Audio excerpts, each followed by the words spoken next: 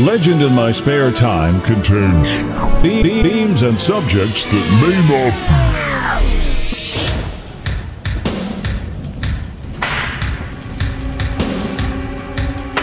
be. Legend in My Spare Time contains themes and subjects that may not be suitable for everyone listening. If you're easily offended, we suggest you get your podcast on elsewhere.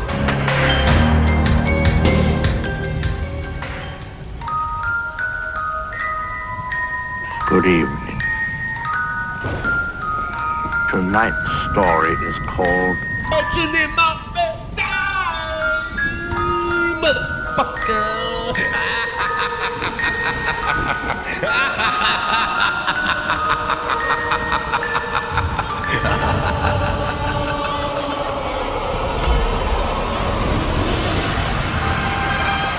Welcome, ghouls, goblins, and hideous atrocities of all sizes, to the Legend in My Spare Time Halloween Spooktacular. It's going to get creepy in here, motherfuckers.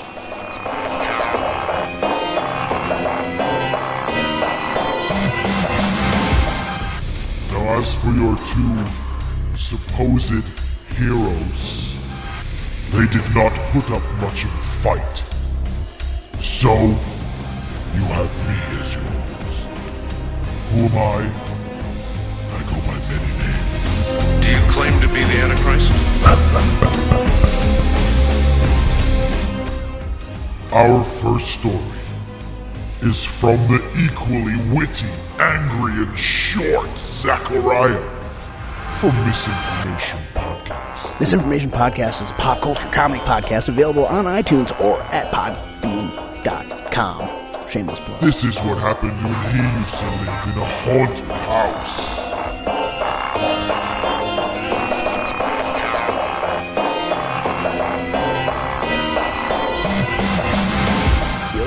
Hey, it's Zach from Misinformation Podcast. Matt Lees tells me he is putting together a Halloween episode, and he wants to hear some ghost stories.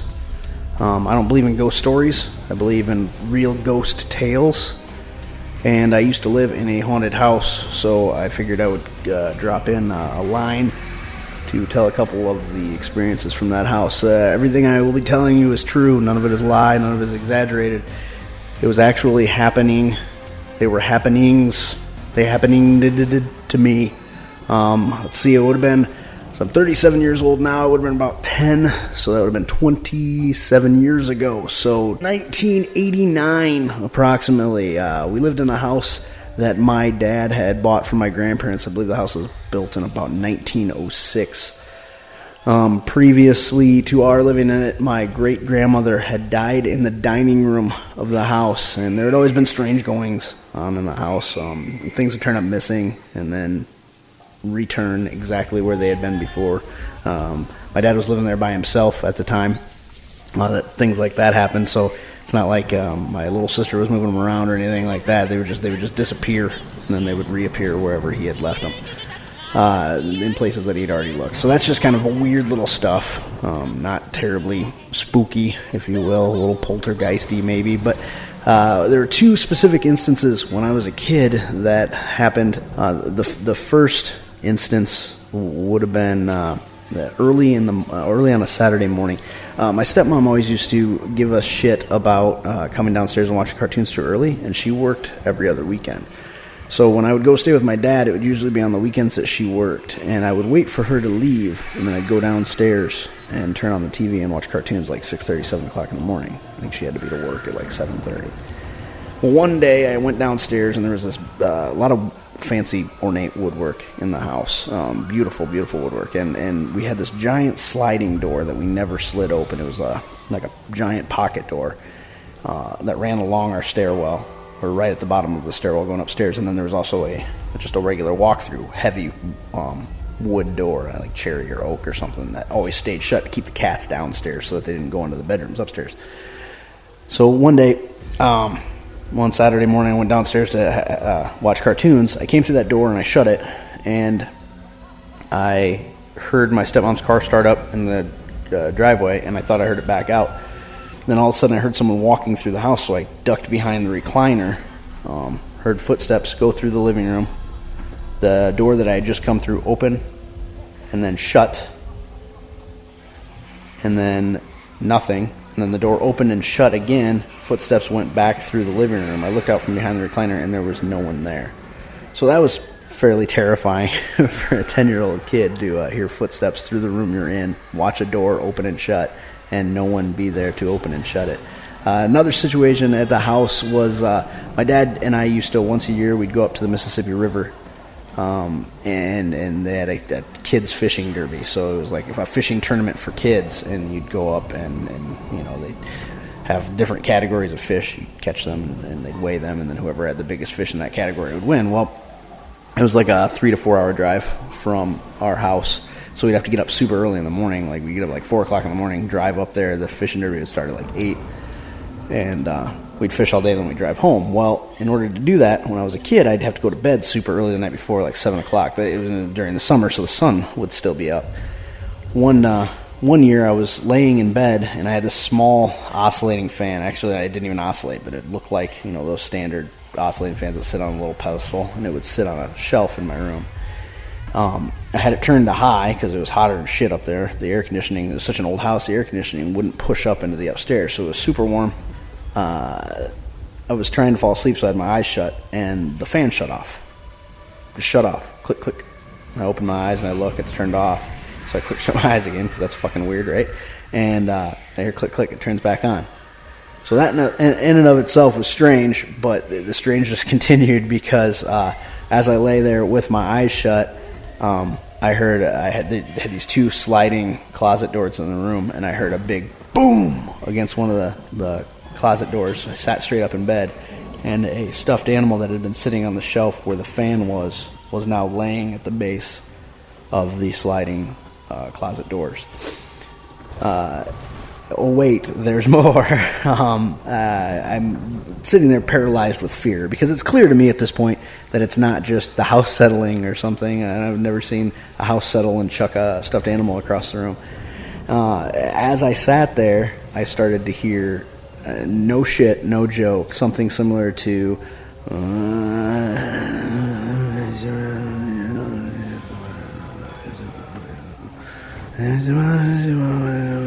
coming from the area of my dad's bedroom across the hall. Now, if that's not enough to make your blood run cold, I don't know what is, especially as like a 10, maybe 8 to 10-year-old kid. I mean, I was fucking terrified at this point. Well, knowing that my great-grandmother had died in the house, I just took a fucking leap of, I just asked her to be quiet, and the noise stopped immediately. Coupled with the noise before it stopped, besides just there was also some banging. It just sounded like furniture moving around and things in that room. Those are the 2 instances that I can remember off the top of my head of terrifying things happening in that house. The house still stands. Yeah, my dad sold it when he moved to Arizona. It's a beautiful house on the inside, or at least it was when he sold it. It's just really too bad it was fucking haunted. This has been Zach from Misinformation Podcast with a couple Halloween stories for you. I love you, Mellies.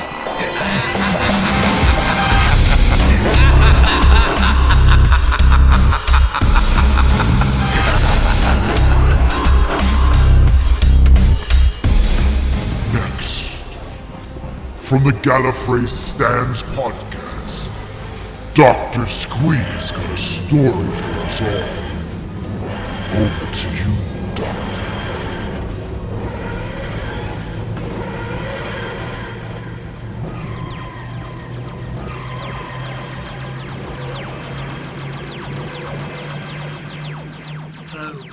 I'm Dr. Scree, and with me is my canine co-host, Dottie Ghoul, from the Gallifrey Stands podcast. I'd like to thank Leeds for inviting me to be on to tell my most chilling of scary stories I know. Lord John Smythe always loved visiting his mother's mansion estate. After all, he had grown up there. Spent 20 years running its grounds, but tonight it felt imposing, dark and foreboding. Aside from the heavy rain and the dark that had descended of night, his mother had just died. and there he was, sitting by her coffin. It was a strange request of hers that the night before her funeral her son should sit by her coffin all night. But the request was made, and as Smythe always kept a promise, and Lady Smythe had made sure that John had promised. He sat there for hours in silence, just thinking about all the times with his mother. Then suddenly there came a noise. John looked around him and called out, "Is anybody there?" No reply. But of course there wouldn't be. It was just his mind playing tricks on him, of course. Of course it was. But then came the noise again. This time a little louder. Well, he definitely heard it that time. But it was probably just a bird stuck in the chimney. Wouldn't be the first time. But it sure sounded like it was coming from somewhere a lot closer. It went again, louder still, and this time there was no mistaking that it did not come from the chimney or anywhere other than the room he was in. From inside the coffin. But that just couldn't be. The noise went again. What had begun as a tap had become a knock. He slowly got up from the armchair he had been sat in and made his way to the coffin in the middle of the room. He slowly put forward a hand, ready to open the coffin. He recoiled at the noise. This time the coffin had moved with the sound, just slightly, making it askew on the two stands it was placed upon. The movement had been just enough that when a third knock came, the coffin fell from the stands with an almighty... It landed in a standing position. Somehow the coffin did not open. John, scared out of his mind, started to move towards the door. This was too strange, too much to take in. However, as he moved towards the door, the coffin moved too. Was the noise it made. Now it just walked towards him, jerking from one side to the other in a macabre dance. "No!" John cried out. "Mother, that's you! Please stop this!" No reply, except for the coffin continuing to move towards him.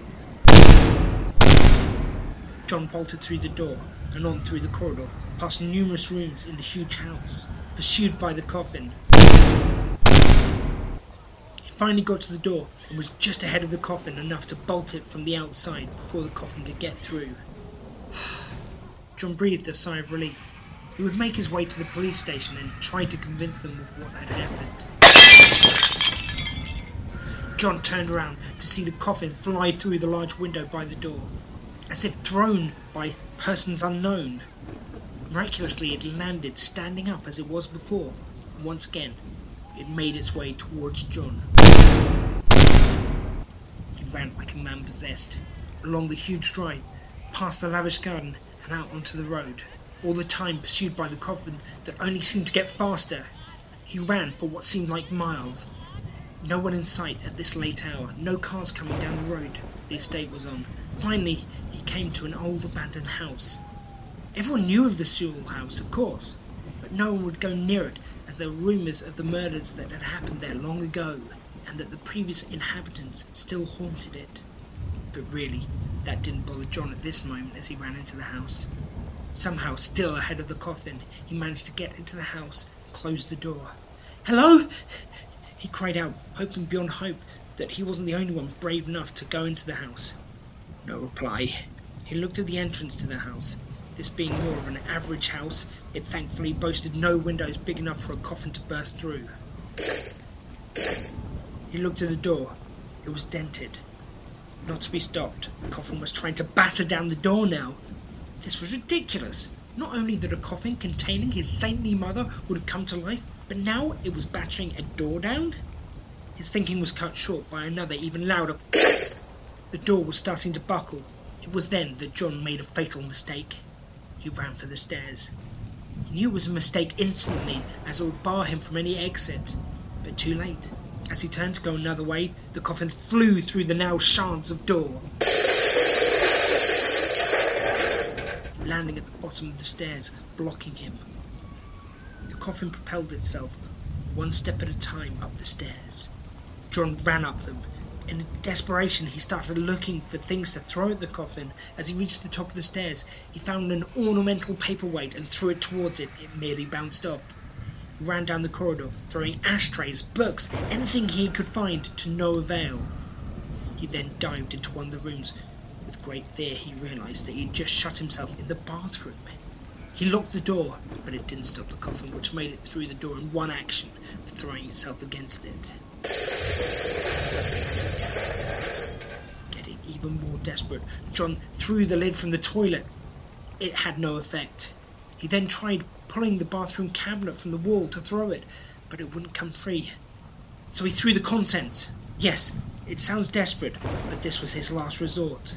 He threw toothbrushes, tampons, dental floss. The coffin just edged nearer. Toothpaste, hand cream, plasters. The coffin was merely inches away and not stopping. Finally, he threw a bottle of cough mixture, and suddenly, the coffin stopped.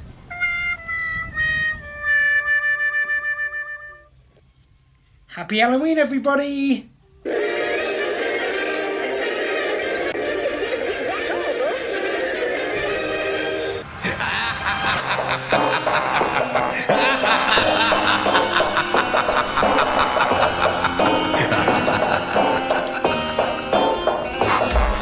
J.J.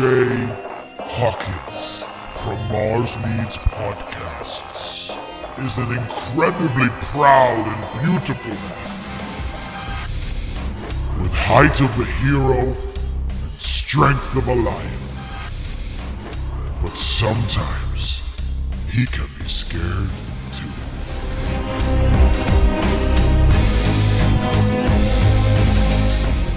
Okay, I swear to God I'm going to try to keep this brief.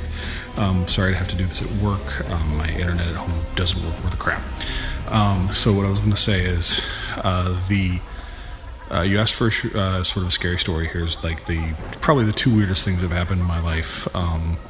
They're both going to be the kind of thing where everybody's like, no, really, I swear it's true. And then everybody just assumes it's bullshit, which, you have every right to. But the first thing was the house that I was born into in Lompoc, California. My mother used to wonder why my sister and I used to play in this room that was basically just a storage room. And one day, because she would hear us in there just like playing and laughing, and there were no toys or anything in there, so they asked her, my mom asked my sister what's going on. I was an infant. And my sister then would say, we're playing with the old lady and the kids. And then as my mother found out later, it was a house that an elderly woman ran a daycare company out of. And there was a gas leak. And they all asphyxiated and died in the house, in that room. I don't remember it, but that is the case. At least that's according to family legend. And the second thing is, when I was a child, I also I had a lot of lung problems as a kid, and I didn't sleep very well. Insomnia is something that has followed me my entire life, but it was really bad when I was a kid. And I used to have this, I don't know if you'd say recurring vision, childish thought, I don't know what you want to call it, but anyway, I used to constantly see these two men that would come out of the corner, and they would walk towards the bed, and I convinced myself as a child that I had to be asleep before they got to the bed. They had a briefcase between them, and somehow I knew if they got to the bed and opened the briefcase that I don't know, was somehow going to take my soul or something. So as a child, I was always terrified and trying to fall asleep before the evil goons got to me. So those two things, feel free to dismiss them as BS, but they are family truths as I know them. And although I told them quickly here, still something that is able to give me the chills if I think about it too long. So there you go. Happy Halloween. From JJ. I don't think I ever said who I was. Hi.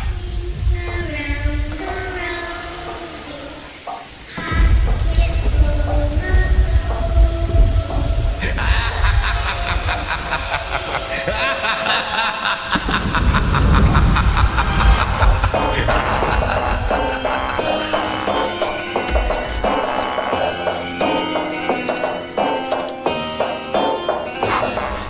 Once upon a time on this very podcast, sci-fi and fantasy author Mr. Colin R. Parsons graced the show with his presence.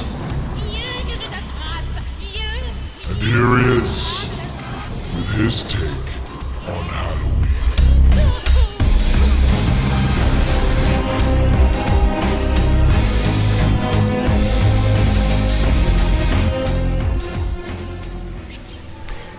Halloween is fast approaching, and this is my horror short story. It's called Anna, Beware the Graveyard.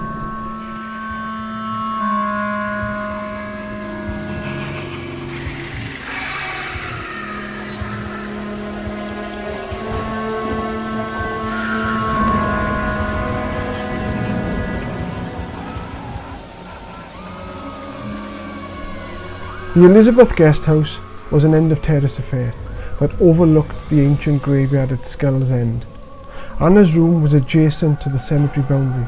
In fact, her bedroom window was only meters above the headstones themselves.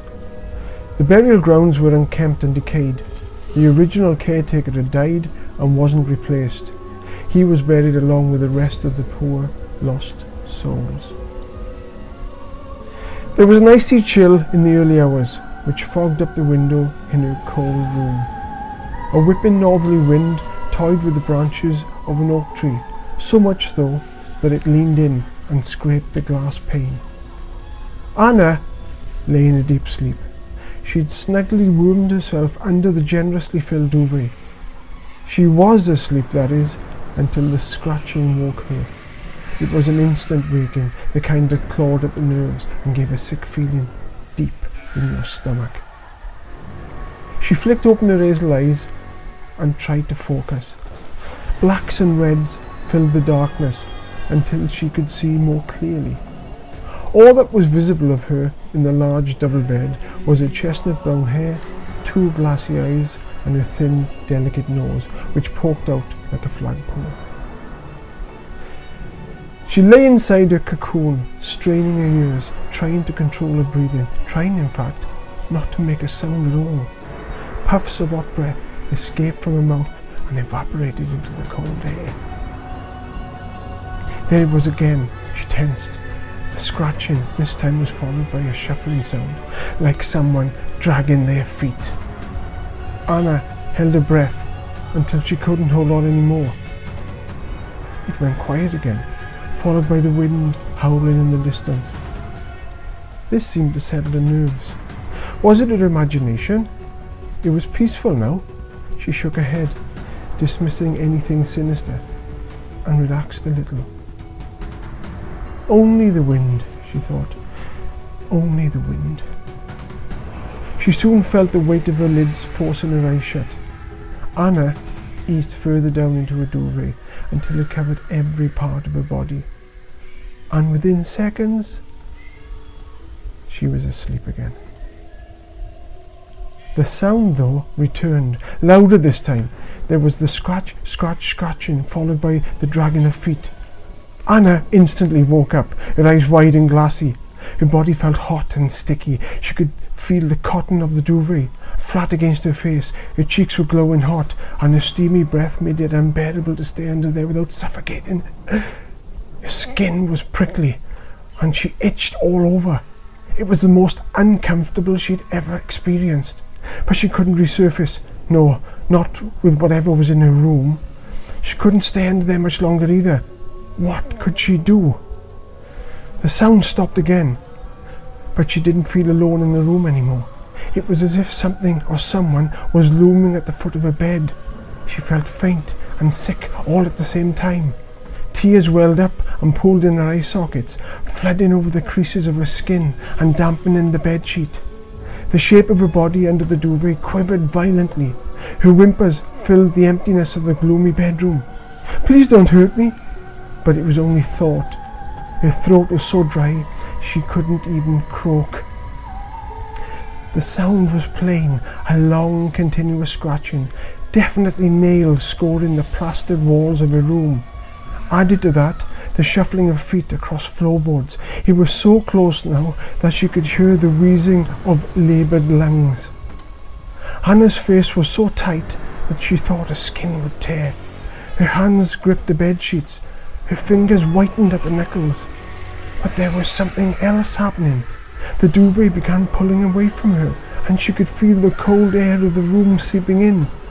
The sickening stench of decay forced its way into her nostrils, and she retched, her eyes stinging, her bottom lip quivering. Breathing came in short stabs, as if she'd been running, but her throat was so tense she couldn't call for help. Slowly, images emerged in scary shapes that danced and played with her mind.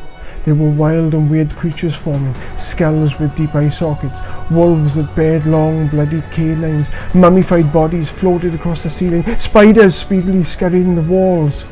She tried to move, but found she couldn't feel her limbs. Her heart was thumping so loudly it pounded her head. Her lungs almost emptied of oxygen. As quickly as it came, the room stilled. The terrifying images that plagued her vision dissolved. The duvet slowly flopped back over her trembling body. Outside, the wind died, and the oak tree once again stood rigid. Anna could finally feel herself relax. It took quite a while for her breathing to settle and the fear to subside. Her body became calm, and she used her duvet to wipe away the perspiration. She pushed the bed covering to one side and twisted her body to the edge of the mattress. She sat up, light-headed at first, and took a moment to steady herself. Reaching out, she flicked on the bedside lamp. The light was instant, and the room bathed in yellow. It brought hope and safety. The clock proudly displayed 2 o'clock, and that felt significant somehow. Anna could feel the dampness of her nightie clinging to her body. She shivered, eased off the bed, and slipped into her waiting slippers, while grabbing a dressing gown from the chair. She stood up and gingerly made her way to the window, wiping a clear circle in the misted glass. The street lamp sent a weak beam across the headstones. Anna squinted. There was a darkened figure sitting in the graveyard. She leaned in closer to the window, then realized the truth. She looked across at her own reflection in the window. She was fading away. Anna Francis had died in her bed 30 years earlier. Her clock had frozen at 2 a.m. precisely. The truth was never found out as to why or how she died. She just lay dead on the bed, her face screwed in terror and her pale, milky eyes open and unseeing. Also, there was no reason why the window to her room was left open, especially on such a chilly winter's night. Anna took it all to her grave.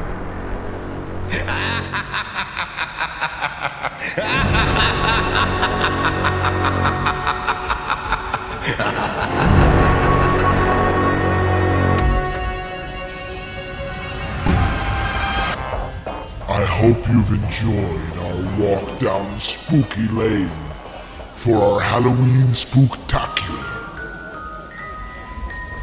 For the time being, I'll return the show to the 2 cowards quivering in the corner. But I'll see you next year, my pretty. And a little earbuds, too. Happy Halloween!